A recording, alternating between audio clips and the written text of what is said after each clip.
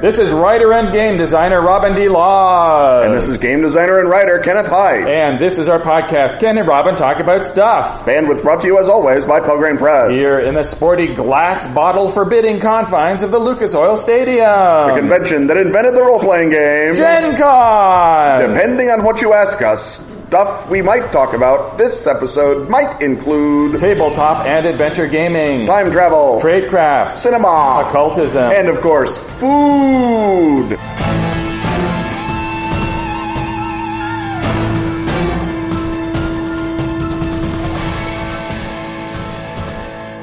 I think it's fair to say that our heads are full of ideas for games. Sorry, can't hear you over all these game ideas in my head. If you, cherished listener, are anything like us, you've also got some great ideas for games in your head. But unlike award-winning podcast hosting game designers like us, you may not know what to do next. Atlas Games to the rescue! The White Box, created by Atlas Games and Game Playwright, is a game design workshop in a box. It's got a ton of generic components like meeples, cubes, dice, tokens, and discs. And it's got a 200-page book of 25 essays about game design and publishing, with topics like refining your design, playtesting, crowdfunding, and how to work a convention. In short, the White Box has everything you need to get your game idea out of your head and onto the table. Learn more at atlas-games.com/thewhitebox. Or follow the link in the show notes. You can get the White Box right now everywhere tabletop games are sold. But Ken, here's the rub. I also can't even hear you over these game ideas.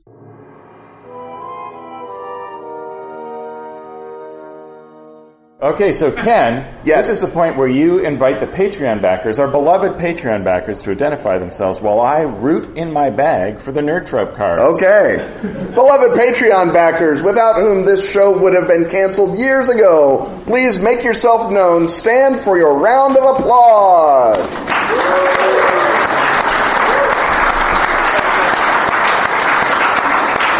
Now, you will notice... I mean, it's not just these 11 guys. Right.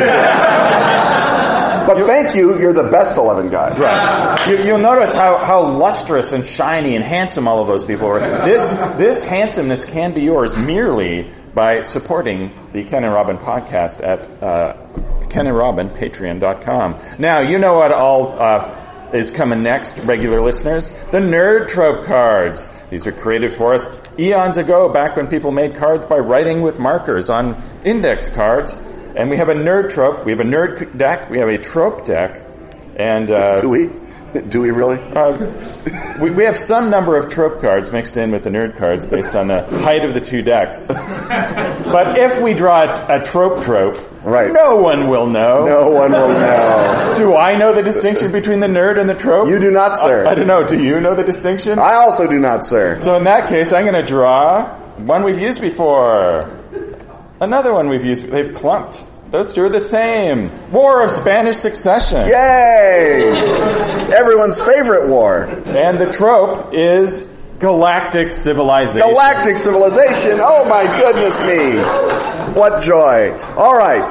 The War of Spanish Succession, real fast, is a war over whether or not a Bourbon or a Habsburg may occupy the storied throne of Spain. If the Bourbon candidate occupies the throne of Spain, Spain and France will be joined at the hip. There will be no more Pyrenees, is the famous phrase of Louis the whichever.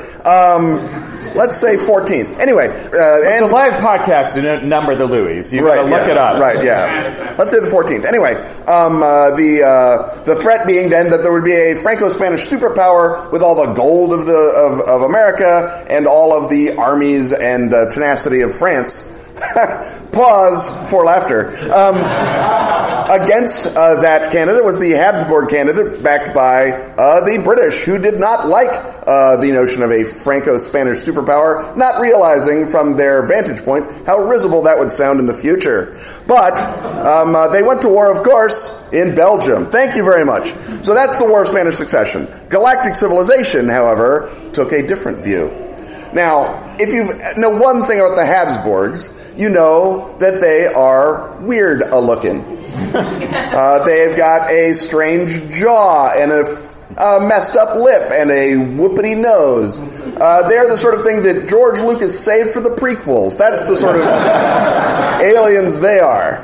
And I have given it away. Oh, how have I? The Habsburgs are, of course, an alien seed. Their name comes from Habichtsburg, meaning the hawk's nest or the hawk's roost. Obviously an aerial craft came down on some crag in Austria, seeded the locals with their filth alien DNA, and spread amongst them Habsburgism. Right. And people think, oh no, this is an explanation. It's not inbreeding at all. They were aliens. But actually it's also still inbreeding. Yeah, because you can't let that precious alien DNA just get out anywhere. But that is why they married themselves into the great crowns of Europe. The famous Talleyrand's famous line, other nations make war, Austria makes marriages. That explaining, first of all, what happened to European royalty, and second of all, the Austrian foreign policy. So the Habsburg, the aliens, are spreading their evil Habsburg DNA throughout the land, while also concentrating it in alien gel form in their own heirs. So the question is not, does a French scion sit on the throne of Spain, but does a human being sit on the throne of Spain? And now we come to the Habsburg's secret heir in Britain, the moon beast living in the Castle Glamis. Castle Glamis, of course, the beast of Glamis, hidden up in a sealed room, a secret passed down from lord to lord, until that beast married into the British royal family. So the beast of Glamis is attempting to absorb the British royal family, while the Habsburgs are attempting to absorb Europe. So the beast of Glamis is a little bit horsey looking? Is that what you're saying? He's not horsey looking. Yeah. If you think of a horse that is made of gelatin instead of will be made into gelatin, basically that's the beast of Glamis. So you have two alien creatures. You have the horse beast Glamsons, and you have the Habsburgishnesses.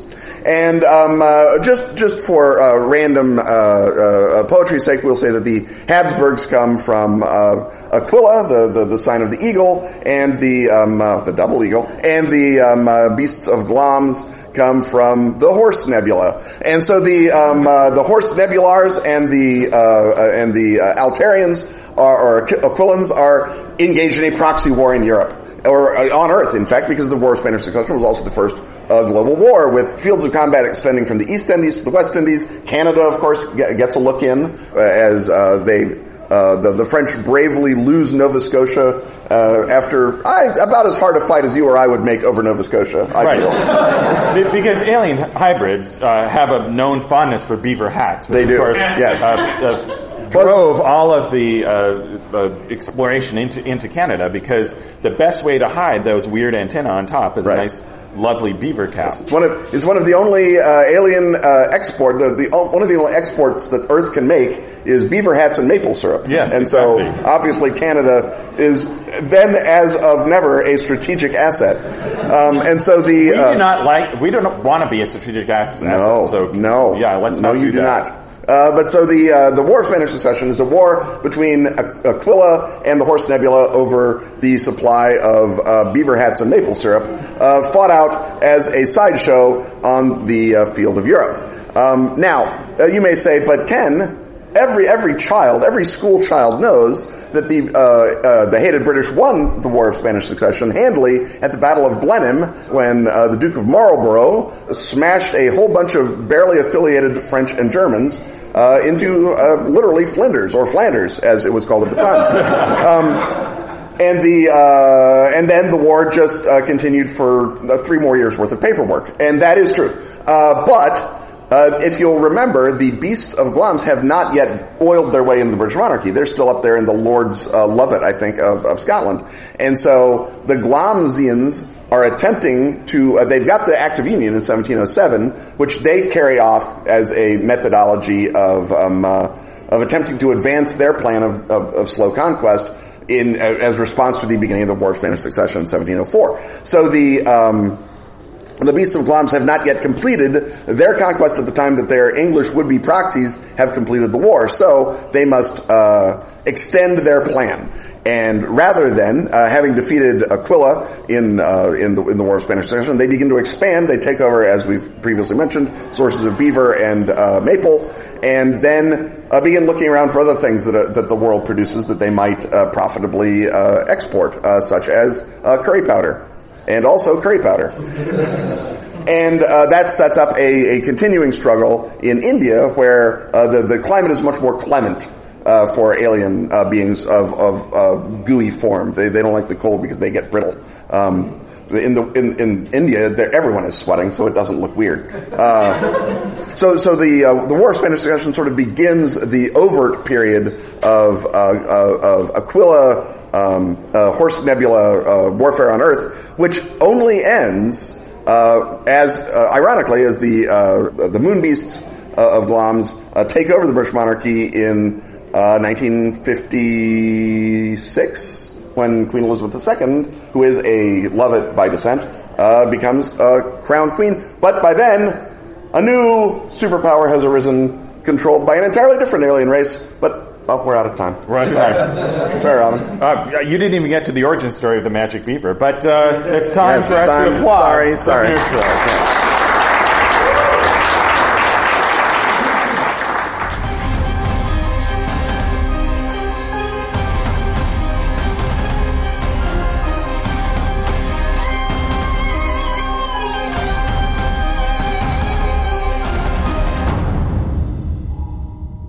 In the 1960s, the CIA hunted Yeti in Tibet, built aircraft that touched the edge of space, and experimented on mind control. But there's more to that story. In the 1960s, the FBI infiltrated occult movements, wiretapped congressmen, and winked at the mafia. Yeah, but there's more to that story. In the 1960s, the Marines invaded Cambodia, the Navy listened to the Pacific Deeps, and the Air Force covered up UFOs. Oh boy, is there more to that story. Those stories all touch the surface of the secret world, the poisonous, unnatural world of the Cthulhu mythos. A government program named Majestic tries to weaponize the unnatural.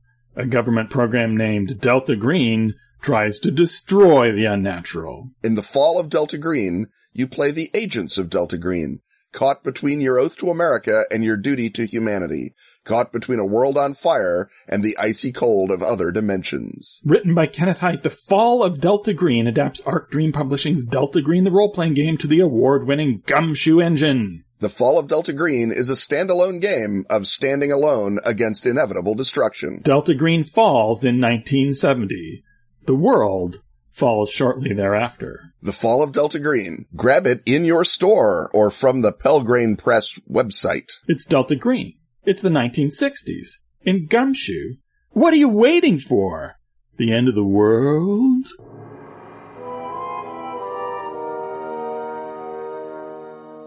So, as those of you who know our Recorded Before a Live audience episodes ago, we are going to ask for questions from you, the audience. So we need you to stand up, talk in a nice loud voice. We will endeavor to repeat the question. If we fail to repeat the question for the audio listeners at home, we rely on you, the entire audience, to shout, "Repeat the question!" I am going to pick someone who doesn't even have their hand up, and just look at someone and say, "Give us the first question. Give us the first question."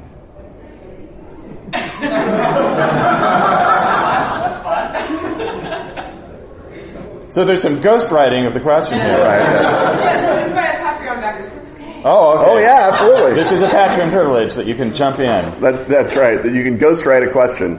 All right. Why don't you just go ahead? So my question is, how do you have any? You mean her question? I'm sorry. Her question. My proxy is: do you have any recommendations for like Buddhist cosmic horror and how to bring it across? Buddhist cosmic horror is the question. I could tell when I pointed to her that she wanted to know about Buddhist cosmic horror. In fairness, this is the thing the two of us have talked about. I just blanked when you. Yes. No. Right. There's no need to provide him groundwork. We're good. Buddhist cosmic horror. Right. So the horror, I guess Buddhist cosmic horror would be like reality exists. That's right. Yeah. Dun dun dun. This actual world we're in with horror and pain and suffering. It isn't just some weird illusion that you're trying to detach from, but it's real, and you're stuck. So I guess, Buddhist cosmic horror is just reality for the rest of us. All right. There is, there are a couple of Japanese, Cthulhu Mythos writers who are in, I think, probably the top rank of people now. There's a guy named Ken Asamatsu who has also assembled anthologies of Japanese Cthulhu mythos fiction, and there's a guy named I'm going to get his name wrong. Louis the 14th. Louis the 14th. All right, we did not get it right. Okay, he's a fellow guest of honor with me at Necronomicon, so please go to the Necronomicon.com website and look it up. I'm going to say it's Dempo something, but I do not know his other name. So, there is a tradition, let's just say, of Japanese Cthulhu mythos fiction, which is inspired very strongly, not just by Shinto, but the sort of academic culture of Japan has a very, very strong Buddhist overlay, and Zen Buddhism specifically. But those approaches, I would say, if you're looking for characteristic Buddhist approaches to cosmic horror, look to Japanese mythos artists. The broader question of reality and the perception of reality that Robin alludes to is very much part of cosmic horror. The notion of what do we know is real, how do we know it is real, and once we discover that it is real, it is too late. That is very much a quality, I'm not going to say characteristic, but a quality of a lot of Buddhist theology and Buddhist thinking. So I would say if I'm doing a from the jump cut at doing Buddhist cosmic horror, what you would want to start looking at is the question of where does the level of Lovecraftian cosmicism enter in? Is there a true nothingness? And I would say, in addition to Robin's the reality is real as the horror, also nothingness is horrible. It's not just regular nothingness, it's Azathoth.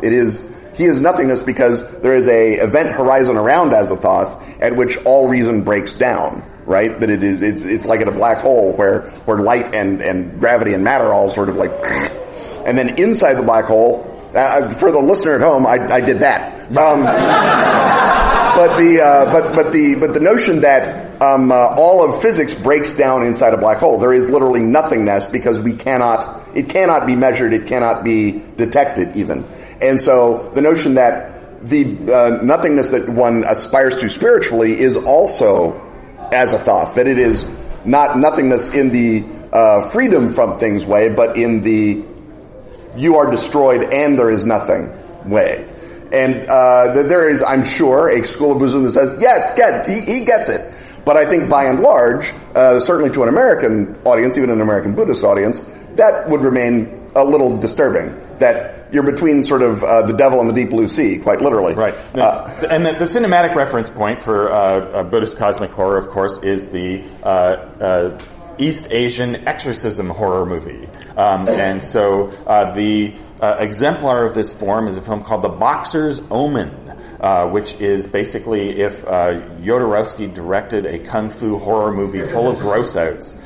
This is from the sort of late Shaw Brothers era, and it sort of combines scenes of incredible serenity with a complete trashed aesthetic and lots of and the evil sorcerers who the monks and the particular Buddhist abbot has to fight and destroy through their meditative powers are trying to seep into the world, and the way they do this is through horrible rites where there are extended sequences where the actors who are playing the cultists are eating all this horrible raw meat and food and then barfing it back up again, and then they give it to the next guy to eat more of it, and I don't recommend this, but you asked.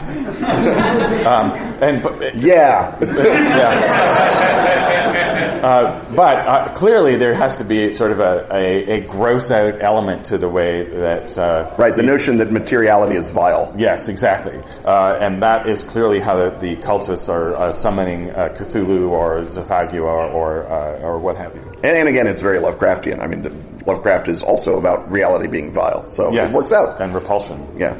Another question. Noel, stand up. Hello.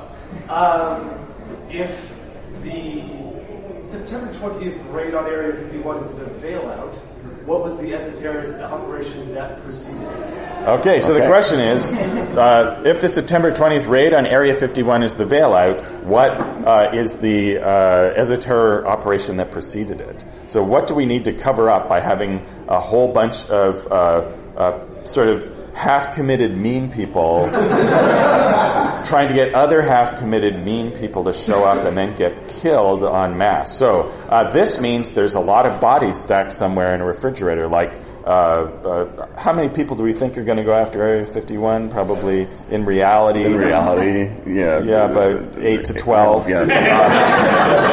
So 8 to 12 people got killed. Their bodies have been on ice.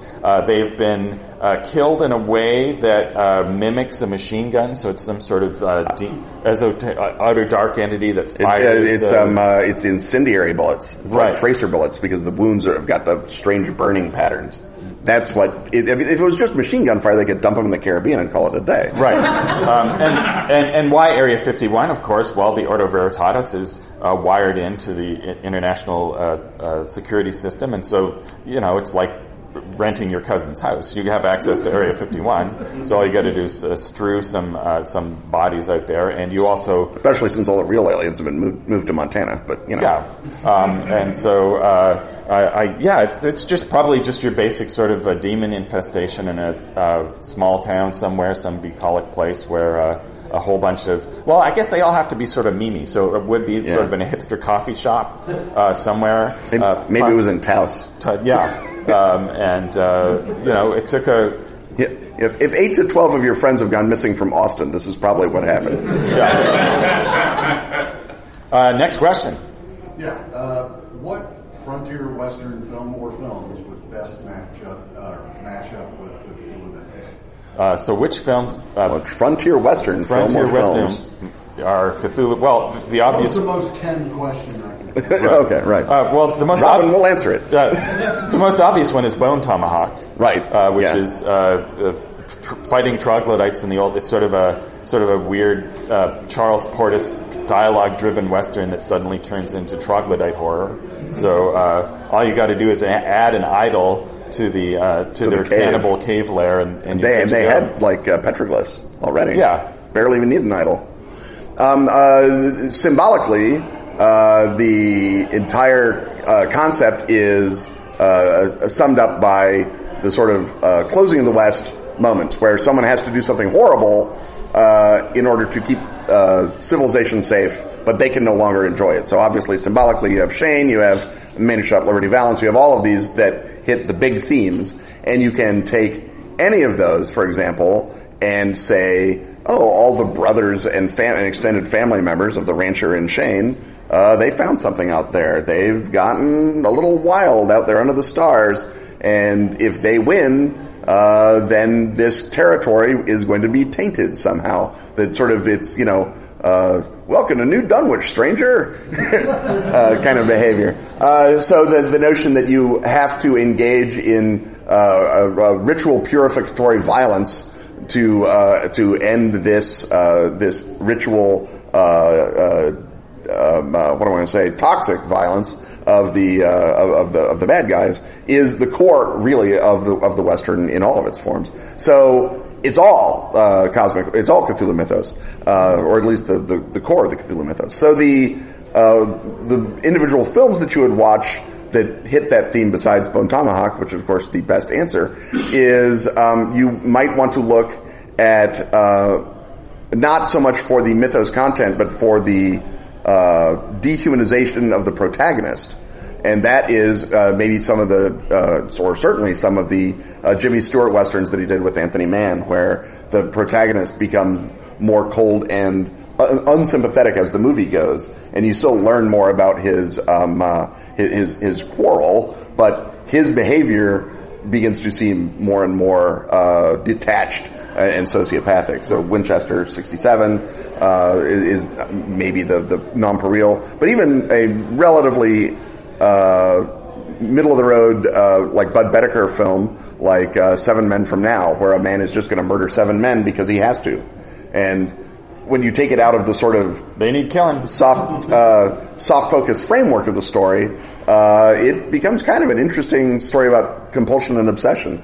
Now, it occurs to me that I had both the right answer and cheated by using Bone Tomahawk, because it's already a mashup. Right. So the other thing is, where do we already have cosmic horror? A story of the frontier telling us that America was just a bad idea. And that, of course, is the Ballad of Buster Scruggs. Mm-hmm. And so you could, I think, probably get a mythos, write a scenario that kicks off from any of the stories in there. But the most obvious one is the one of the impresario and the artist, where Liam Neeson is taking this quadruple amputee singer, narrator, and performer around, except who else do we know who has medicine shows, who takes around someone and draws in people? Well, guess what? The artist is actually one of the 1,000 faces of Nyarlathotep, drawing people together in the wilderness to confirm to them that America is a very bad idea after all. Next question.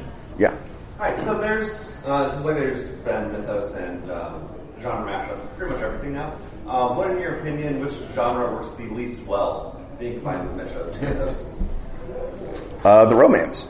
Any genre that is fundamentally... what is the question? The question is which genre works least well as a mashup with the Cthulhu mythos, and I would say despite the existence of mythos stories about marriage or about sex, many of which are excellent, the genuine romance, the ends with a marriage comedy, is fundamentally incompatible with the mythos because romance and marital comedy is about re-healing the world, and Cthulhu mythos is about the world cannot be healed, and if anything, acting within it breaks it even further.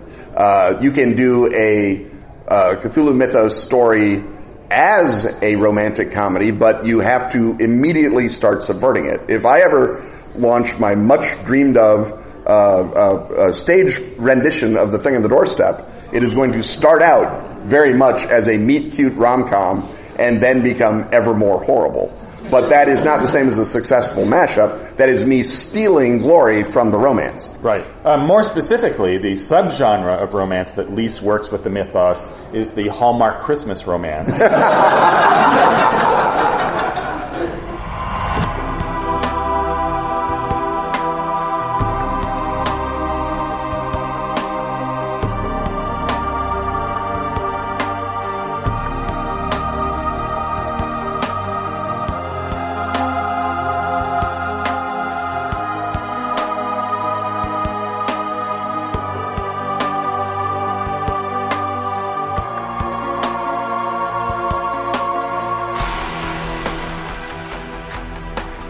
The best of Askfageln is now available at Drive-Thru RPG. All issues of Phoenix Magazine since 2013. That's spelled F-E-N-I-X. Can now be grabbed in special English editions. Containing stellar gaming material from our own Ken Hite. And such other recurring stalwarts as Graham Davis. And Pete Nash. Also find Dice, the gorgeous photo book celebrating that classic gaming accessory. And Freeway Warrior, the series of post-apocalyptic choose-your-adventures by Joe Dever. And if you speak Swedish, not English... That's Swedish, not English. You can delight in every original issue of Phoenix. And the new Sagebrush and Six Guns role-playing game, Western. How do you say slap leather varmint in Swedish? Oddly, Google Translate refuses to help on that. That's the best of Askfageln on Drive-Thru.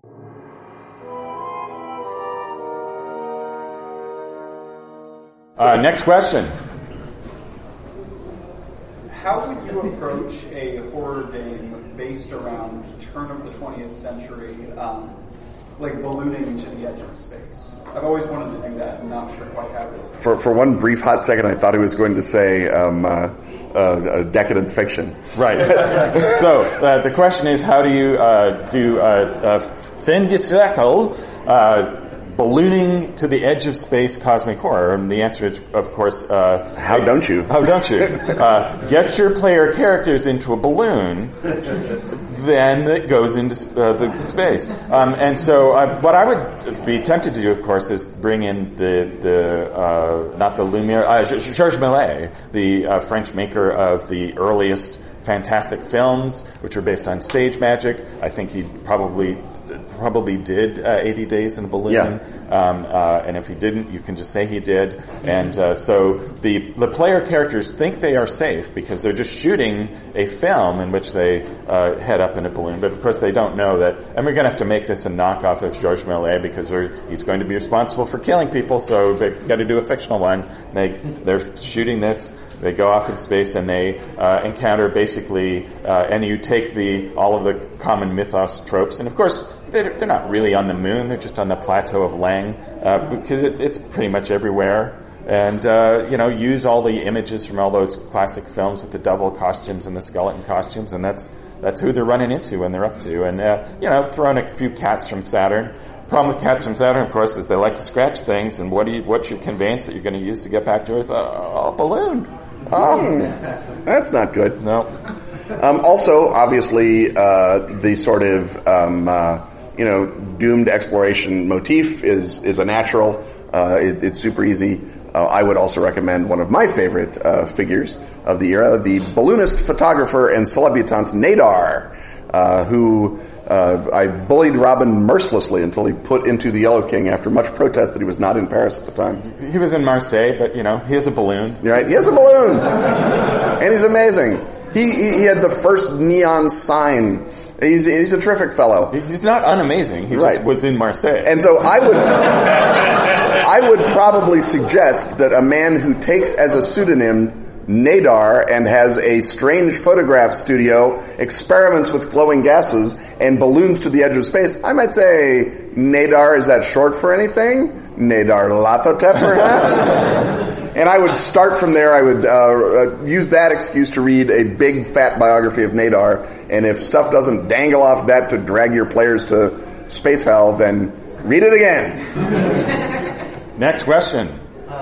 Biggest hurdles in doing a Twilight Zone RPG? What are the biggest hurdles in doing a Twilight Zone RPG? Well, the most obvious one is that it's episodic. And the next one is that the tone is very specific, so that it's sort of ironic emotional horror, or a sort of a cosmic comeuppance. And so the other part of that is it would have to be like Twilight Zone 1-to-1, in which so it's a kind of an existential mystery, but also the characters in Twilight Zone, the thing that unites them all is a lack of self-awareness, that they are inherently flawed in some way, and then they come up with they basically confront their flaw, and then they're destroyed by the confrontation with their flaw, whether they're a nervous flyer who's got a gremlin on the window, or finally I have time to read because everybody is dead, I've stepped on my glasses. And those are narratives, but they're not narratives of a character actively pursuing a goal. They're just trying to be themselves, and that turns out to be impossible. Right, and that turns out to so in a way, the role-playing experience would be that the GM, it's still a one-to-one, the GM presents is playing the character, and it is your job as the player playing the universe to confront them with their comeuppance. Yeah, that's an interesting way. The downside to that, of course, is that it would require a genius to do it. Right. The other downside to that is that you could neither usefully teach someone to make scenarios on the fly, or I think usefully write pre-made scenarios. It would be very difficult because if only a genius could do it. Well, there's the real problem. No geniuses. Next question. Yes. We've heard lots of success stories about your time machine. I'm interested in one where things didn't quite work out like they were supposed to. What was going on when the Munster Rebellion was the consequence? So, what time machine activity resulted in the Munster Rebellion? Which Munster Rebellion? The 16th century. 16th century one. Okay. As longtime listeners know, I have been asked by Time Incorporated to solve Ireland, I think, half a dozen times? Guess what? First of all, it's an island where it's much harder to drink the relevant factors under the table. My skill set is not ideal there. It's like, hey Superman, can you sort this problem out on a planet with a red sun? Yeah, or you can send Batman. Why not him? He's good. And also has no superpowers under a red sun. Anyway, I digress. Right. So, for the benefit of the listener, this particular Munster Rebellion... It's one of the series of rebellions that basically kick off in England, or in Ireland, as the ongoing Elizabethan or Tudor era settlement of Ireland begins. And when the Tudors begin to expand out of the Irish Pale, which is the area right around Dublin, the thing that they basically did, and this is a big picture thing, is buy off local lords. And say, you can be a knight of the British crown, and you can get money, and we can stab your enemies, and it'll be awesome. And those local lords would then get too big for their britches, and the local underlords would overthrow them and dare the English to do anything about it. And this worked so well that Ireland was run by England for 800 years. The English then would go and do something. The Munster Rebellion is one example of this, and without my valuable caffeine, I cannot name any proper names, but I'm 1,000% sure that I'm right about the structure of it. It was Louis XIV. It was Louis XIV, that jerk. He was a terrible Irish king. Anyway, so the problem is you have to either get the Irish to knuckle under to English appointed lords, or get the English to stop messing with Ireland, and neither of those is possible. The only thing that you can do, which is what I do over and over and over and over and over again, is encourage the native Irish tendency to feckless infighting to shorten the war as much as possible. And that is my standard go-to plan after my desperate failure to get the Earl of Essex to rebel against Queen Elizabeth early during the Tyrone Rebellion, when he made what amounted, what I suppose we may count his bones in 1596-97 thereabouts. But again, that's the same pattern. They did that to Ulster instead of Munster, but it's the same frickin' story. So, unless you can suborn the English captain, which is generally ineffective because they're not effective enough that their absence makes that much of a difference, or you have to basically collaborate with the hated British.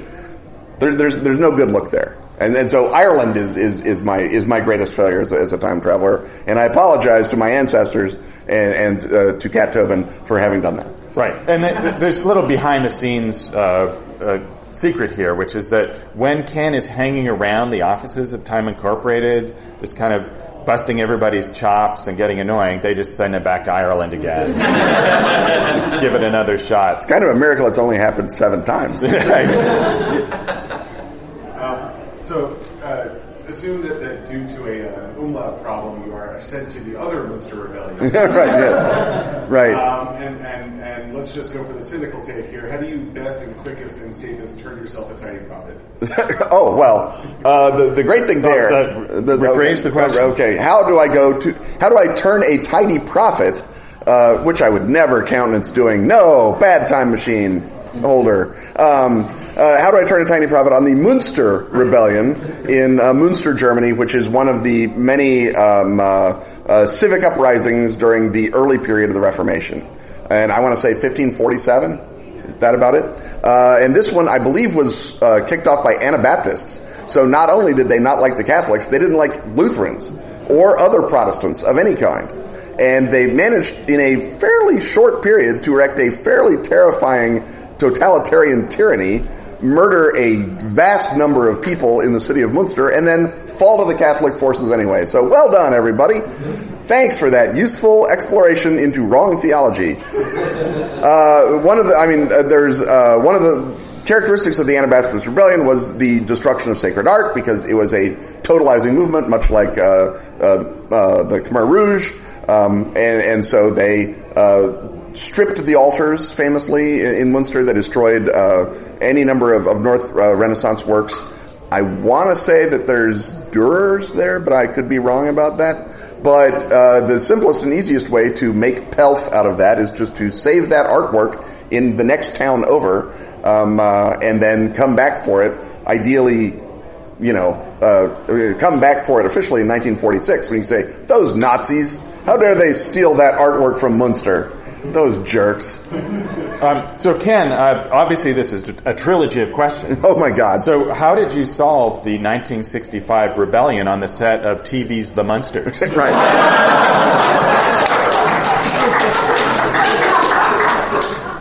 Well, ironically, that was the simplest of all. Not least because there were only 6 of them. But the problem, of course, was caused by Grandpa Munster, who was a rabble-rouser, a old red diaper socialist from way back. And he was basically, striking for better working conditions and everything else. And the simple solution there was to break protocol, quote unquote, after a lengthy drinking session with Grandpa Munster, who may or may not have been introduced to Rosa Luxemburg, I cannot confirm nor deny, but to show him his Wikipedia entry. And it's like, it just says Grandpa Munster. Yeah, it does. Think hard. Yeah. Came back, he got his residuals, he donated it all to socialist candidates. Everyone's a winner. Yeah. Of course, Grandpa Munster, of course, is Al Lewis. Al Lewis. Beloved Al Lewis. But you know what? It redirects from Grandpa Munster. Indeed, yes. Next question. You in the green hat. You in the green hat. Yeah.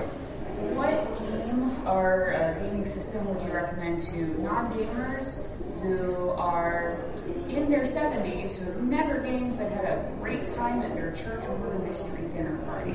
Sweet. Okay. So the question is, we have some people in their 70s, they've never gamed before, or so they think, because they've had murder mystery dinner theater experience. What rule system do we use? I think we still want to have something super simple. Yeah. We want to kind of, but basically they've been LARPing already, right? Right, yeah. And they're probably in a retirement community altogether. So I wouldn't have them play a tabletop game. I think I would get them involved in a bespoke LARP. Yeah. I mean, the things that you can do in that space, and I think a lot of it is, you can look at things like the Sherlock Holmes consulting game, which is remarkably good for what it was, and given it came out in 82 or something like that, it still holds up pretty well if that's the direction they want to go. There are other, like Robin says, bespoke LARPs. There's plenty of social deduction games, of which Secret Hitler is the only good one, but there are a number of other ones. They may or may not enjoy the irony of that.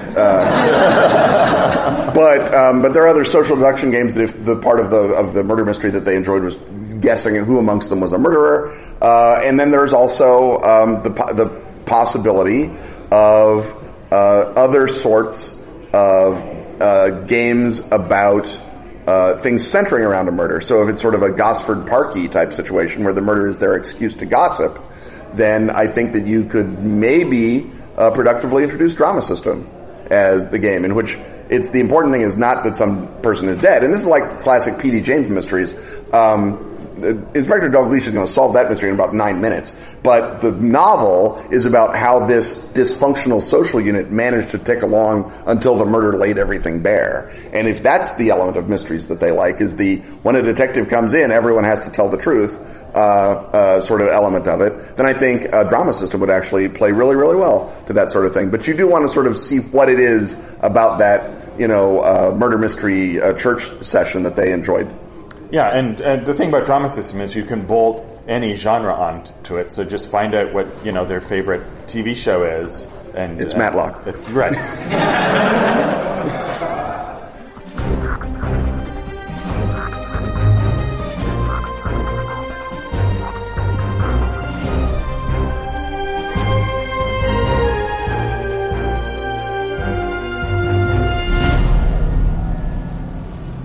Have you found the yellow sign? The King in Yellow. Robert W. Chambers' unearthly book has inspired millions of readers since the death of the Gilded Age. A beautiful new edition from Arc Dream Publishing brings fresh potency to its stories of poisonous romance. This deluxe hardback features gold foil embossing and a leather cover in the black snakeskin pattern that Chambers described. A foreword by John Scott Tynes sets the stage. Annotations by Kenneth Haidt elucidate the secrets and histories of every tale. Samuel Araya's full-color plates and charcoal illustrations evoke the otherworldly weirdness of Carcosa. Every print order comes with the PDF digital edition. The annotated King in Yellow insinuates itself into our reality in July 2019. The ball begins. It is time to don your mask. Join the masquerade at shop.arcdream.com.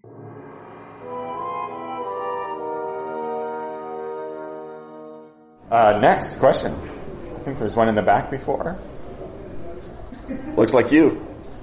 I would like to know your most controversial opinion on donuts, please. My most controversial opinion on donuts. And I am prepared to offer you asylum. if this becomes a national crisis. So the best donuts in Toronto are Jelly Modern Donuts, which has moved now from my neighborhood, therefore becoming less of a risk to me of always eating those donuts. It's become a catering. There's another one though within walking distance called Dipped that's fabulous. But my most controversial opinion is actually there's a Krispy Kreme donut that's pretty darn good that I like. So I'm perfectly willing to eat a cake batter donut, and I will defend the cake batter donut with Ken's life. Well, you shall have to, because the cake batter donut, while adequate, is the opposite of what Krispy Kreme and that school of donuts stands for, which is that's why it's good, light, airy beautifulness. And I was worried for a second when you said Krispy Kreme that you were going to get my controversial opinion. My controversial opinion is the entirely industrially created Krispy Kreme donut, which is maximum of air, minimum of flour, dumped in sugar, is great. It's the cotton candy you can eat as an adult. And I love it. And I also used to love, and they've stopped that now because the chain nearly went bankrupt. Probably did go bankrupt, and then they had to sort of claw back. But it used to be that if you went into the Krispy Kreme, their employee manual was like, all the problems that might arise, and then the last page was only offer free donuts. And so you're out of the chocolate cupboard. Would you like 6 free plain? Yes, I would. And so my controversial opinion is Krispy Kreme donuts, yes, I love them. Now, are they jelly urban donuts? Not remotely. Jelly is pinnacle donut. No one can take that away. Sorry, Portland. But Krispy Kreme is great, and I will defend regular Krispy Kreme with Robin's cake batter shortened life. Next question. Okay, well, you allegedly didn't ask the previous question. So my question is, you guys have both separately talked about plot hit points and then the quick shock system in the new Yellow King game. What considerations would you have about applying quick shock to a plot stress type system? The question is, how would you apply quick shock to a plot stress mechanic, or vice versa? So a plot stress mechanic for listeners at home is... Right.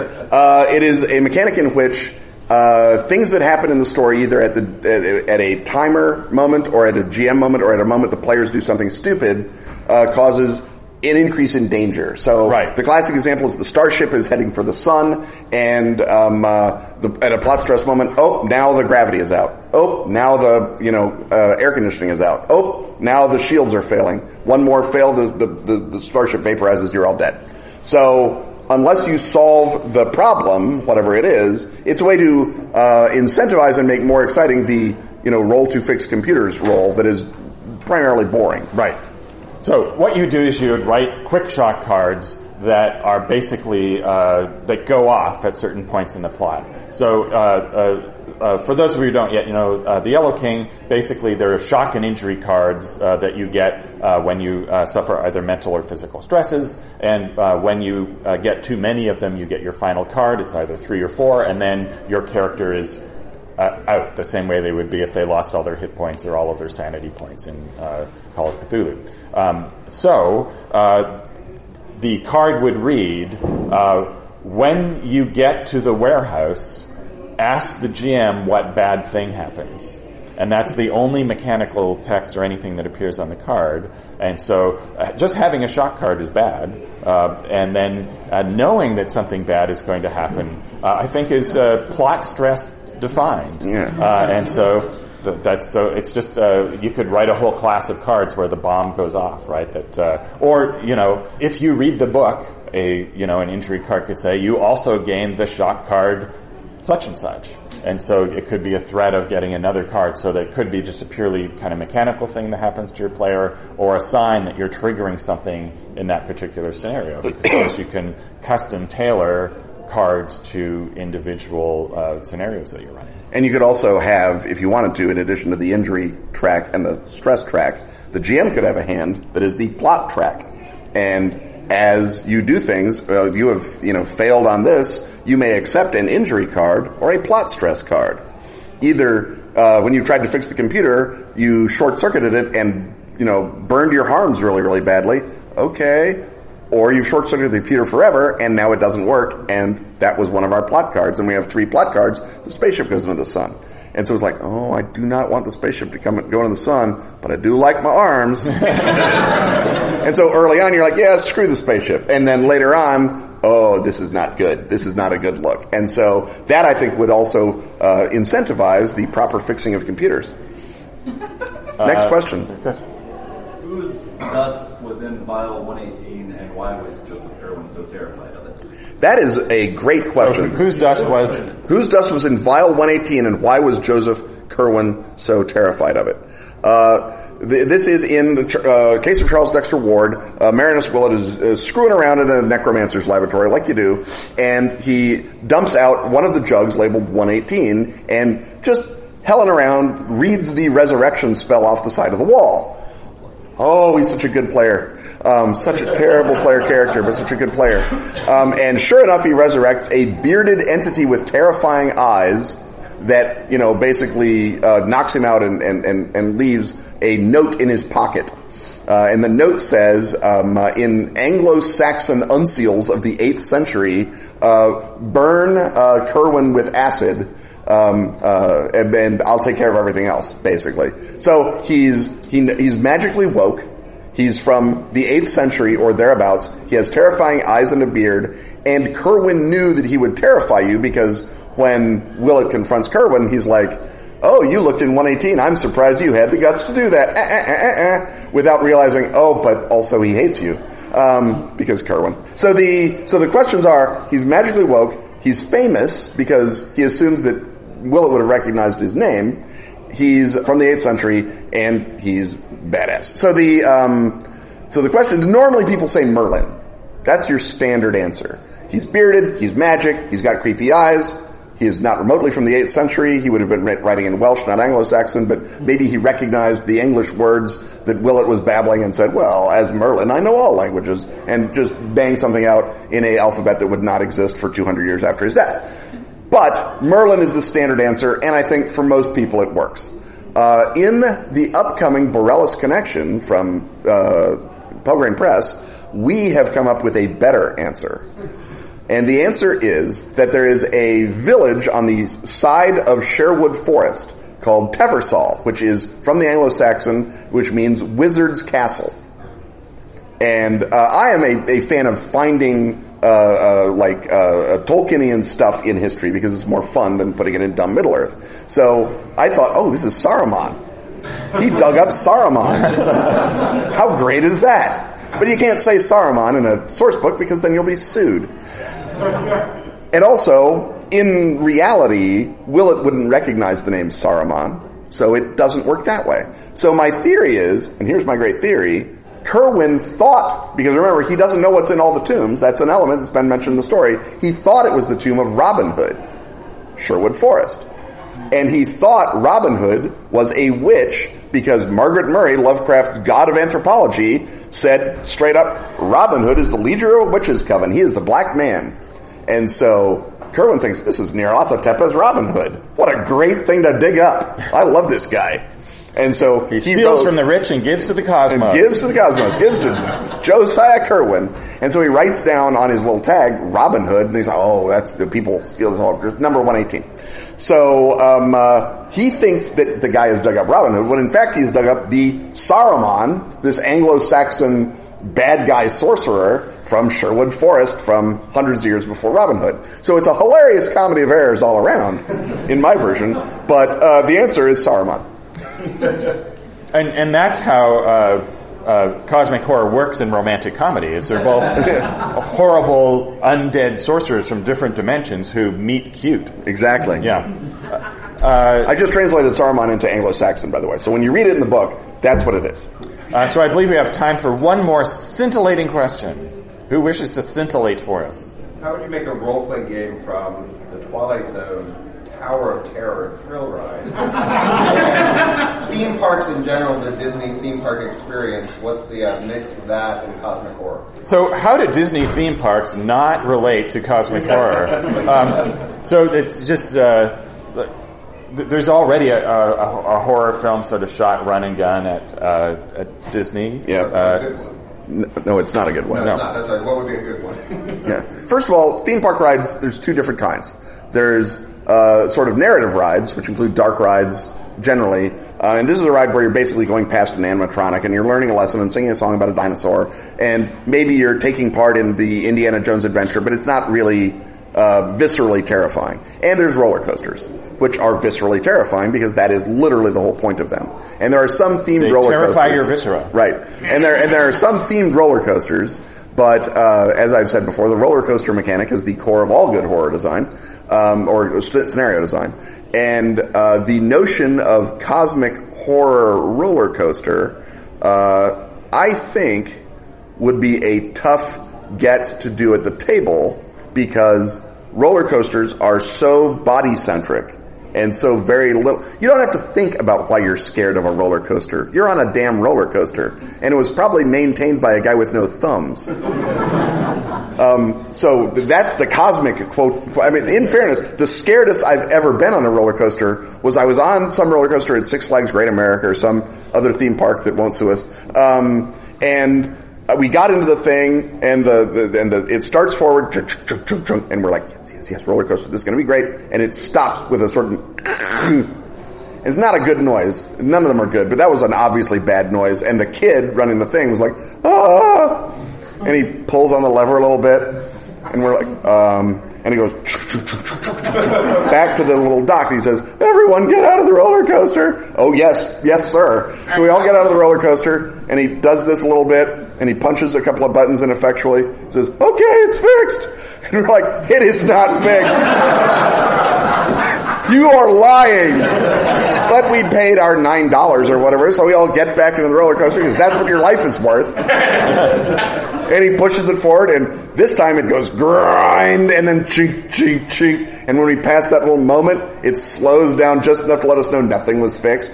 And then it sort of gets over that rusted out piece of metal or whatever was the real problem. And then you're off on the roller coaster, chink, chink, chink. And now you're just existentially terrified of every noise on the roller coaster. And it's not because there might be a ghost there or it was built by Azathoth. It's because you know for a fact you are on a broken roller coaster. It's that obscure horror, the fear of death. Yes. Very, very subtle, very seldom done. So I would say the way to model a cosmic horror roller coaster is to go on that roller coaster. So the theme park thing that I have introduced into a game to disturb the players was they were trapped in It's a Small World After All. Stuff having once again been talked about, it's time to thank our sponsors. Atlas Games. Pelgrane Press. Arc Dream. Dark Tower. And Pro Fantasy Software. Music, as always, is by James Semple. Audio editing by Rob Borges. Get your priority question asking access by supporting our Patreon at patreon.com/Ken and Robin. Snag Ken and Robin apparel and other erudite merchandise at tpublic.com/user/Ken Robin. I have ordered 6 dozen of our feliniest shirt, Valhalla Cat. And he's also wearing Start With Earth. Start With Earth. On Twitter, he's at Kenneth Height. And he's at Robin D. Laws. See you next time when once again, we will talk about stuff. Yay!